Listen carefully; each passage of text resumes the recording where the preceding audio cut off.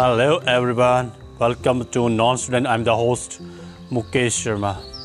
Today, a review is about a novel by Sebastian Junger. Novel is Freedom. Sebastian Junger embedded with a US Army platoon in eastern Afghanistan in 2007 and 2008, and to judge from his work, he has been trying to find his way home ever since. He made 2 documentaries about the deployment, the terrific Rest Repo and its sequel, Kringle and Role Book War, in 2010.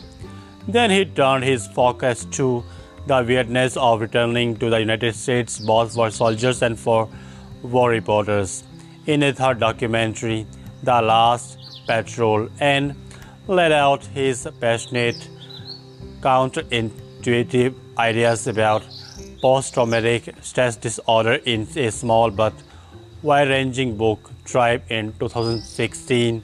The problem, he argued, wasn't old-fashioned shell shock in many cases. It wasn't medical at all, but existential, a loss of purpose. The brotherhood of combat forced a deep emotional connectedness that an atomized, uncomprehending America could not sustain. Freedom, Junger's latest book, begins in the middle of a mysterious pilgrimage. The country opened up west of Harrisburg, and suddenly we could drink from streams and build fires without getting caught and sleep pretty much anywhere we wanted. We'd walk the railroad tracks from Washington to Baltimore to Philly and then turned west at the main line and made Amish country by winter. These lines have a lovely role. The tone is heroic. They made Amish country by winter, but basic information is withheld or only obliquely shared much later. Who are the members of this westbound party? What is their purpose? We are never told. But for those who have seen The Last Patrol, which was released in 2014, things are clearer.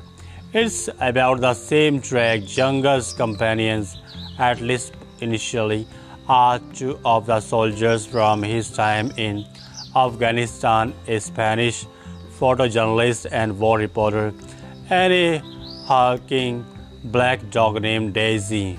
People speak, joke, have names. You see them walking, camping, playing with the dog. They talk to people they meet. Junger makes an effort to frame their project, a 300-mile conversation about war and why it's so hard to come home, which is more or less what happens in the film. That's not what happens in the book. Here we pass through countryside, nearly all of it in south central Pennsylvania, and don't hear a word from anyone till the second half. Freedom has a different purpose, a frame far less explicit.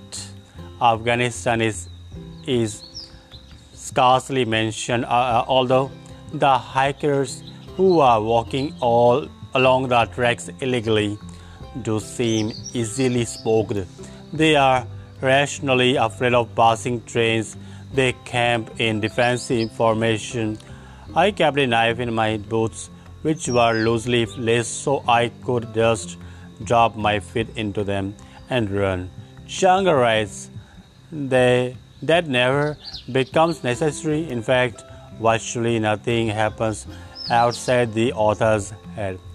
Dear listeners, you have to go through the book, novel, Freedom, to understand it completely. So listeners, wherever you are, stay safe in this pandemic. The world is watching a historical pandemic. Thank you very much, listener. Thank you very much.